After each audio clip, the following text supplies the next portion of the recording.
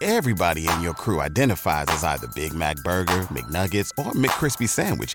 But you're the Filet-O-Fish Sandwich all day. That crispy fish, that savory tartar sauce, that melty cheese, that pillowy bun. Yeah, you get it.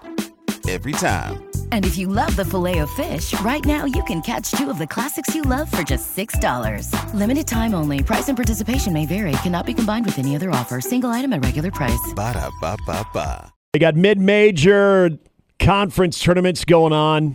I see what you did there, Jimmy. Yeah.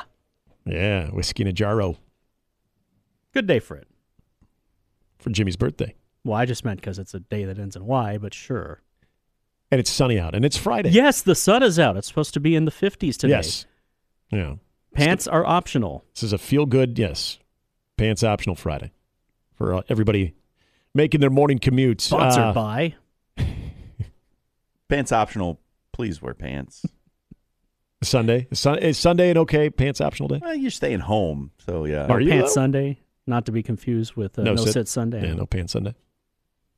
Hey, just because you wear pants, you can still wear shorts. It's okay.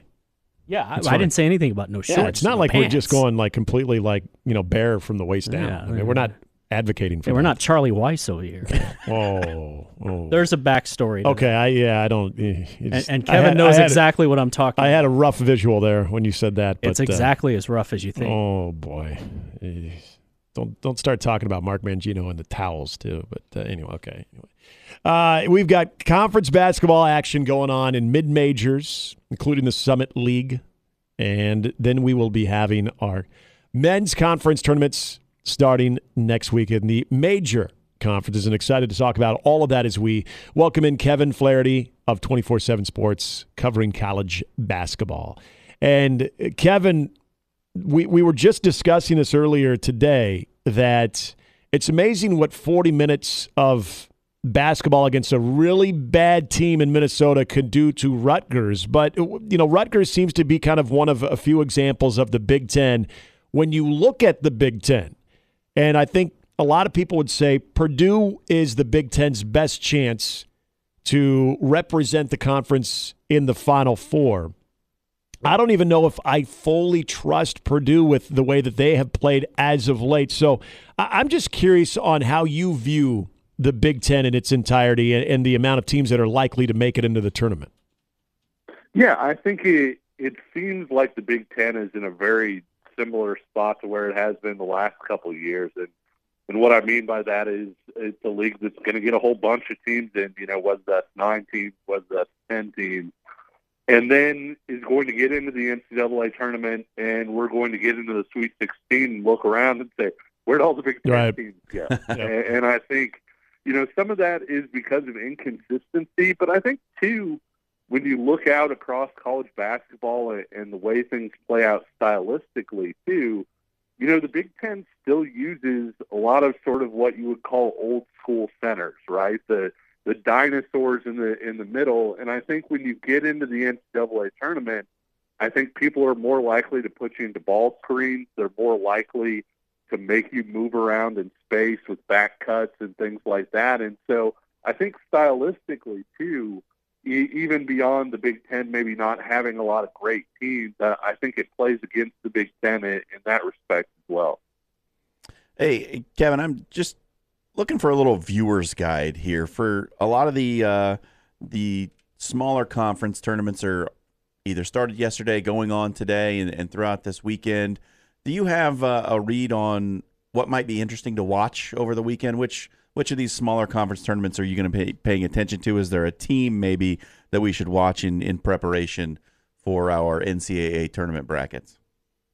It's kind of funny because I think all of us watch these things a little bit differently and look for different kinds of things. I think a team that's really interesting to me, that's probably not going to be interesting to anybody else, is UNC Asheville, because I think that Asheville is a really fascinating team. They're a good team, but they also have kind of the profile of what we've seen in terms of a team that's going to reach, the NCAA tournament as a 15 or maybe even a 16 seed. and yet they aren't going to have sort of that traditional profile. They're going to have a former Tennessee big guy at the 5, a guy who can shoot three-pointers. They're a team that's an exceptionally good shooting team. And so when you look at what makes sort of the NCAA tournament fascinating, I think the thing that gets all of us to our TVs is when that 14 seed is throwing a scare into a 3 seed or good Lord willing, a 15, just terrifying at 2.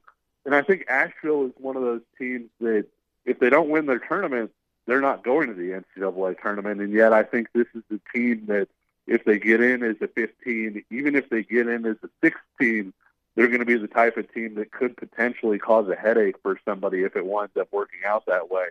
The other thing, and it's not this weekend, but the other thing that I think is really interesting to me is just who comes out of that Mountain West, just mashup with all of those teams, because I think the Mountain West may be a better conference than the ACC this year.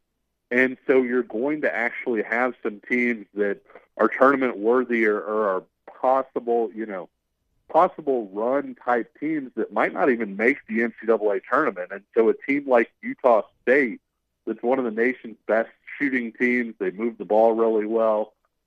They're the type of team you do not want to see in the first round because there's a chance they just come out and hit 12 threes and you're going home. And yet they're going to need to make some noise and possibly even win the Mountain West tournament even to get into the NCAA tournament. So that's a league that I'm watching just because I think that there are teams that are capable of winning that tournament that might not go without winning the tournament that could do some real damage. Oh, and Kevin, another team that we're kind of tracking here and in the Summit League, and my co-host who's out there in Sioux Falls getting ready to call the Summit League men's side of it for Omaha, is Oral Roberts. And we've seen it in some bracketologies that they've been as high as maybe a 12 seed. And, there is that possibility, maybe not likely, but a possibility that if they would get upset up in Sioux Falls that, they would not go to the NCAA tournament, which would be a damn shame. If that team, if they're able to make it through the Summit League tournament unfazed, is that another team that you're definitely keeping your eye on what they could potentially do, especially with Max Abmas? I was going to say we could all use more Max Abmas. That guy he's so tremendous. It's almost a shame that Kevin O'Banner's down at Texas Tech, because it would have been really great to continue to see those two grow together and everything after what we've seen a few years ago. But yeah, and that's one of the things that you look at, right? When you look at the NCAA tournament, is you don't just look at teams, you look at players who are capable of those kinds of performances. I know we're dating ourselves here a little bit, but everybody remembers, Terrence the Show Arsenault, putting those were the North days. Carolina out of the tournament. And so when you look at stuff like that, I think Max Abmas is absolutely one of those guys that when you're watching them, and Oral Roberts is more than Max Abmas. Like, let's not get that twisted. You don't win that many games with it just being Max Abmas. But at the same time, if you're asking, hey, is this a team where Abmas could come in and score 35 or 40 points and Oral Roberts knocks off somebody that makes you shake your head? Absolutely. I think Oral Roberts is that team. And it's unfortunate with how good that team is that if they don't win the Summit League that they might be left out, because I think they're absolutely NCAA tournament good. We're getting down to the stretch run here in the Big East. Still some seeding on the line. Looks like there's about 6 teams possibly that have a legitimate shot to win that conference tournament. How do you think things shake out in the Big East? Is Marquette the clear favorite at this point? I think Marquette's maybe the favorite. Obviously, Creighton's got to be in there. Xavier, depending on how well that team continues to come together with the whole Fremantle thing and everything. But I really think when you look at that conference, how much fun is Villanova? Yeah, is like the number 6 team out of the 6 teams that you're talking about. When you look at the talent on that team, when you look at the way Villanova has been playing lately, I'm not saying that Villanova is, the most consistent team, and obviously they've dealt with injuries and different things like that. But the Big East tournament is one of those that we've seen over the years kind of have a history of somebody sneaking up and just stacking together 3 or 4 good games and winning that tournament. And I think Villanova is a really exciting team, and I think it would be fun to see Villanova in the NCAA tournament. There's going to be some desperation there because that's the only way that Villanova is getting in with the injury issues and everything that they've had all year. But, yeah, I think it's a league that any one of about 5 or 6 teams, if they were to win that, throwing, Providence and UConn in there as well, I don't know that there is a great favorite to say, hey, I feel great about this team coming out of it. I think it's more just, maybe you give Marquette a slight edge, but say if they're going to win it, it's going to be well earned. When you look at Creighton, as we're talking with Kevin Flaherty of 24/7 Sports, National College Basketball writer, when you look at Creighton, I mean, do you feel is it simple as it just hinges on their outside shooting ability? Because Kalkbrenner is going to get you some easy baskets inside. He can defend the rim. I mean, we've seen this Creighton team kind of streaky. Is it just come down to that as far as what their ceiling can be, in your opinion? That's part of it. And obviously, if Trey Alexander hits 7 threes like he did in Georgetown the other night, that makes life a little bit easier.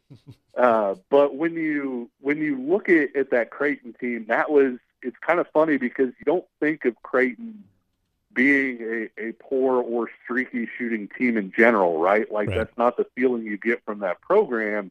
And yet when we were doing our season previews, we kept coming back to, well, this Creighton team, it checks so many boxes, may have the best starting 5 in America before the season started.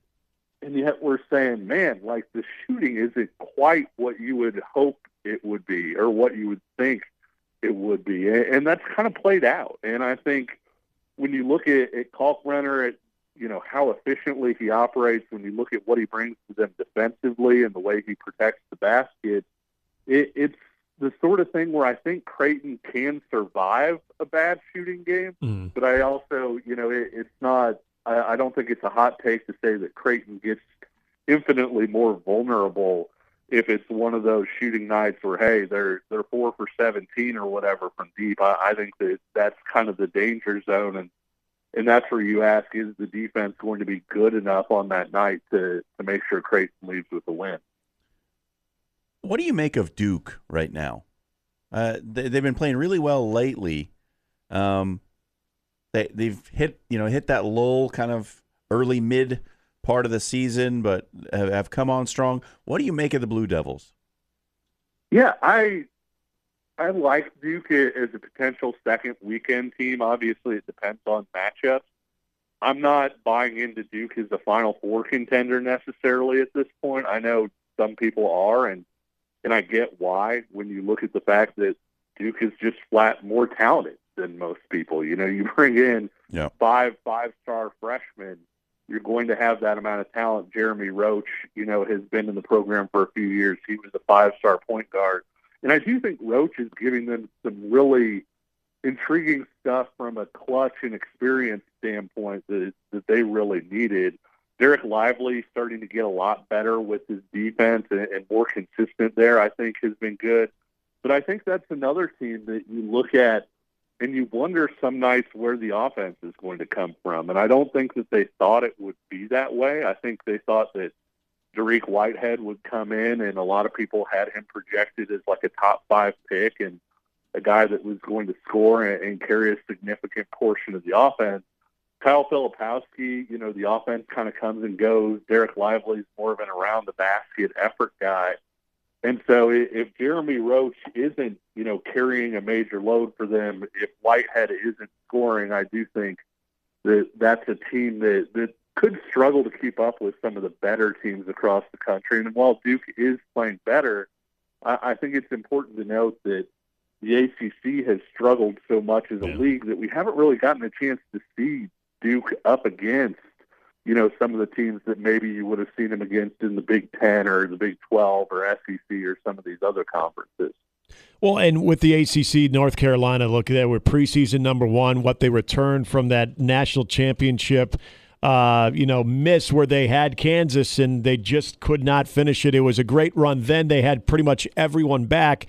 Were you buying into it? How surprising is it the fact that North Carolina is squarely on the bubble and these are going to be some huge games that they have in front of them? We were lower on North Carolina than a lot of people, and by that I mean that we almost had them number 3. Oh, wow. I think just about everybody believed in North Carolina. We had Gonzaga 1, which didn't wind up working out. Some of the backcourt pieces I feel like didn't come together for Gonzaga like maybe we thought they were going to. And we very nearly picked Houston over North Carolina. I think we went Houston 3, but it was basically a coin flip in the room. But it's shocking. It really is. And you wonder at some point just the way North Carolina kind of vacillates in and out. You almost wonder if there's some chemistry issues there. You're bringing back 4 starters, and you're plugging and playing a guy in Pete Nance that you guys got to see quite a bit in Big Ten country. At Northwestern, it seemed like, I don't want to say he would have been a perfect plug-in guy for Brady Manek, but about as good as you could get. And for whatever reason, Nance hasn't really shot the ball all that well. The guards haven't really meshed as well as they did last March. Sometimes they forget that Armando Bacot's on their team, which is a little frustrating to watch at times. But the kind of crazy thing about that is, so much has been made about, their lack of Quadrant 1 wins, and then they get one this week, right, with Virginia. Virginia's down to number 30 in net. And so if Virginia drops 1 spot in net, North Carolina is right back to having 0 Quad 1 wins. And I don't know if a lot of people realize, that's an active counter. It's not when you beat somebody, it's where they're at the end of the year. And so, North Carolina is this close to still not having any Quadrant 1 wins, which is just mind-boggling if you think about it. Kevin, I got the important questions here that we all want to know. Can you tell me about the magic of the chocolate chip cookie and scotch? Oh, my gosh. So it is an amazing deal. I have not I've heard some people say it still holds up with bourbon and with rye whiskeys. I haven't tried that yet, but scotch is kind of sweeter and it's got that warmth to it. So if you take a bite of like a warm chocolate chip cookie, don't dip it in. Remember, take a drink of scotch. It's unbelievable. It's fantastic. I wish more whiskey bars knew about this because it's whatever peanut butter and jelly is This is on top of that. This is like Kareem Abdul-Jabbar, UCLA, like back in the day type stuff. They got like the Otis Spunkmeyer cookies on hand at your local bourbon joint. Oh, yeah, John's a big Scotch guy, so I told him about this earlier. Yeah. So I'll have to give it a go. Real quickly, I did want to ask you this one too, and back to sports. I know for a second because when we got the projected number 1 seeds, we're talking about Purdue. Alabama with the Brandon Miller situation, if that's a big distraction that could impact them. KU has been, streaky at times offensively too. Are you seeing a 1-2 or even maybe a top 4 seed that you feel could start to show signs of separating themselves, or does this feel a lot like last year where it's anybody's guess who the favorite would be? Yeah, I think it's probably a lot more like last year. And even last year, I don't know how you guys felt, but I thought going into the tournament that Gonzaga and Arizona had kind of separated. Mm-hmm. And, I had picked Kansas to the Final Four, but had a meeting Arizona there and thought that, Gonzaga and Arizona kind of had more than everybody else did. I thought it was starting to get a little bit like Gonzaga and Baylor from 2 years ago. This year, I don't get that at all, which, of course, means that we're going to have a totally chalk NCAA tournament, and all 4 number 1 seeds are going to get there. And it's, just anecdotally, that's the way it feels. But I don't know that there is a team separating. I'd love to say Houston. I love Houston. Obviously, the efficiency numbers there are excellent. That's why, Houston is where it is in that number 1 seed lineup. But at the same time, we haven't seen Houston play a whole lot of teams with a pulse, over the last few months either. Yeah. And so I think that's kind of the scary thing. It's not necessarily that hey, I would pick this team to beat Houston or that team to beat Houston, but it's more just we think that Houston's coming along great. We think that basically they're doing what they're supposed to do, and at the same time, you don't know because they don't have not just the tough game where you look at like Gonzaga and St. Mary's, where you can kind of circle those games, but also the game where, hey, if you don't bring your A game, this team is capable of beating you. And I think that's the tough thing about the Big 12 this year is you look at some of the top teams and everything. There are teams in the bottom half of the Big 12 that you could be the best team in the Big 12, and if you just don't have it that night, you're going home with a loss. Last one here for me, Kevin. Is there enough juice for UCLA to crack a 1 seed? Do they have a path to maybe jump one of those teams ahead of them? I don't know that they do. I think it's really close. I mean, they're right there, and I think you'll even see some brackets at this point that have UCLA tracking ahead of Purdue. I don't see it at this point. I think that when you look at the Pac-12, when you look at UCLA's like lack of not just quad 1 wins, but lack of really the wins that kind of make your hair stand up, where you say, oh, Houston beat this team, or Kansas beat Baylor, or whoever else. There just aren't that many on the UCLA slate, and so there's a possible path there, I guess you would say, and getting up higher in the efficiency metrics. I know that sounds weird, but when you looked at the seed reveal and everything this year, I thought there was more focus on efficiency numbers than maybe there had been in the past. And when you looked at Kansas having so many more quad 1 wins and everything, you would have said, I feel like in years past, that, hey, this is your number 1 overall seed. It's obvious.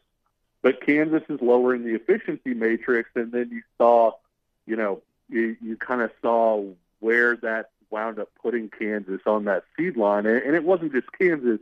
You saw that kind of throughout the top 16 reveal. And so the efficiency matrix, they do help UCLA is up to number 2 behind Houston, and so they're kind of right there. And you could say with them playing Arizona and potentially getting another game against Arizona in the Pac-12 tournament, maybe that gets them there.